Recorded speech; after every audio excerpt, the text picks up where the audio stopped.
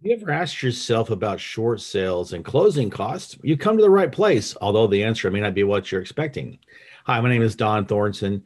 I'm known as Don the Short Sale Guy because I have been doing short sales for almost 20 years here in Florida. I've helped well over 2,000 homeowners get out from under a upside down property and save their credit from a foreclosure auction. In this video, I'm going to talk about what are the typical closing costs that sellers pay. I'm going to talk about what the bank pays in a short sale transaction and what the buyer may have to come out of pocket to pay. So, what are our typical closing costs in a real estate transaction? Well, we know that typically a seller is going to pay the real estate commissions. So you're talking about 6% is a general rule, although nowadays a lot of listing agents are trying to limit the commissions or reduce the commissions to the buyer. Sometimes a listing agent will reduce their commission as well if they're trying to get the listing and it's a higher priced house. But in a short sale, it's going to be 3% to the buyer's agent, 3% to the listing agent. And that's one of the reasons why a lot of buyer's agents like to put offers in on short sales because they know that no one's going to come after them for commissions. And real estate agents, it's one of the few positive things about a short sale is that no one's going to come to them and say, well, you got to reduce your commission, generally speaking. What are the other costs that are involved in a closing costs in a transaction? Well, you've got all the title fees. So you've got transfer fees, doc stamps, all of these things that have to be done that are title search surveys, things like that. So whatever a title company charges, that has to be paid as well in the transaction. So commissions and closing costs. As a general rule, because I've bought and sold lots of properties in my 20-year career, my general rule is I'm going to take 2% for closing costs. So I know that when I have a transaction and it's my house, I'm the seller, then I'm going to subtract 8% off the top as I'm crunching my numbers, so I know what I'm going to net in the transaction.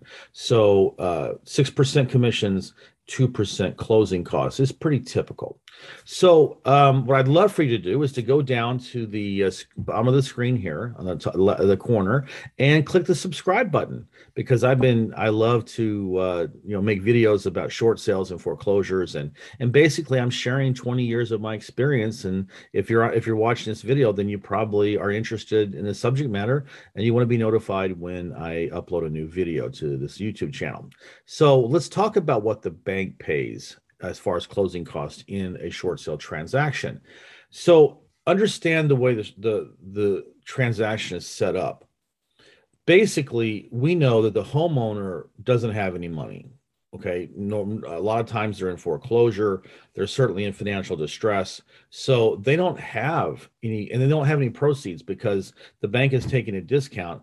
The seller is not going to make any profit on this, so they don't have any money to pay closing costs. So that means the bank has to step in and pay them on behalf of the seller.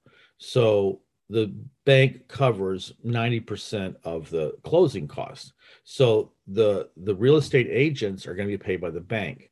The title company will be paid by the bank. If taxes are due, they're paid by the bank. Do you see what I'm saying? So that's really how it works out. So the bank is acting as the sellers as far as paying all the closing costs. That's one thing you have to remember. So it's a nice deal for the seller because they don't have to have any out-of-pocket expenses, which is another incentive for them to do a short sale. And what I would love for you to do is if you can go down to the comments section here below the video and leave me a comment. I'd love to know what you think about the videos I do. If you have any questions, if you'd like to reach out to me, maybe to work with me, maybe you're a homeowner and you're in a situation where you need help with a short sale. Maybe you're an investor or a real estate agent. It doesn't matter. Leave me a comment and I'll respond to you because I love to engage with my viewers. So let's talk about what the buyer has to pay in a short sale as far as closing costs go. For example, if there's a homeowners association, the bank will pay up to 12 months of delinquent homeowners association assessments. but they won't go beyond that. So if that's the case, then the buyer has to step up and pay the rest if the buyer wants to buy the property. So the buyer is like a pitcher, a baseball pitcher in the bullpen.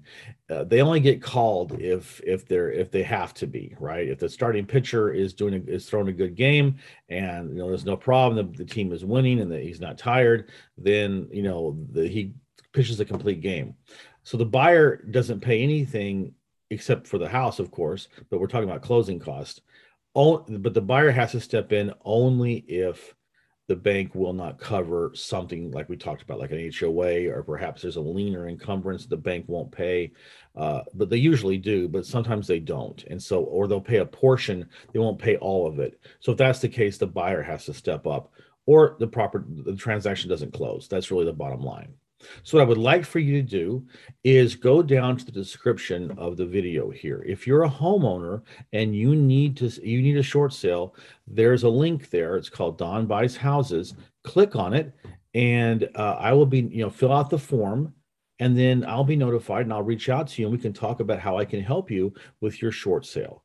If you're an investor and you come upon these types of deals a lot where the homeowner owes more than what the property's worth, go down to the description. There's also a link there for you, and fill it out and send it to me, and we can talk about how we can work together, joint venture, and I can help you create a second income stream with these kind of houses where the homeowners are upside down, but they're distressed and they need help, but you don't have the competency or the education or the experience to be able to do a short sale, whereas we do, and we can joint venture. And finally, if you're a real estate agent, why bother with a short sale listing? They're a pain in the butt for you, especially if you don't specialize in them.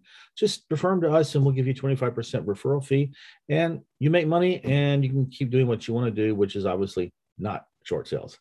So I want to thank you for watching this video, and I will talk to you next time.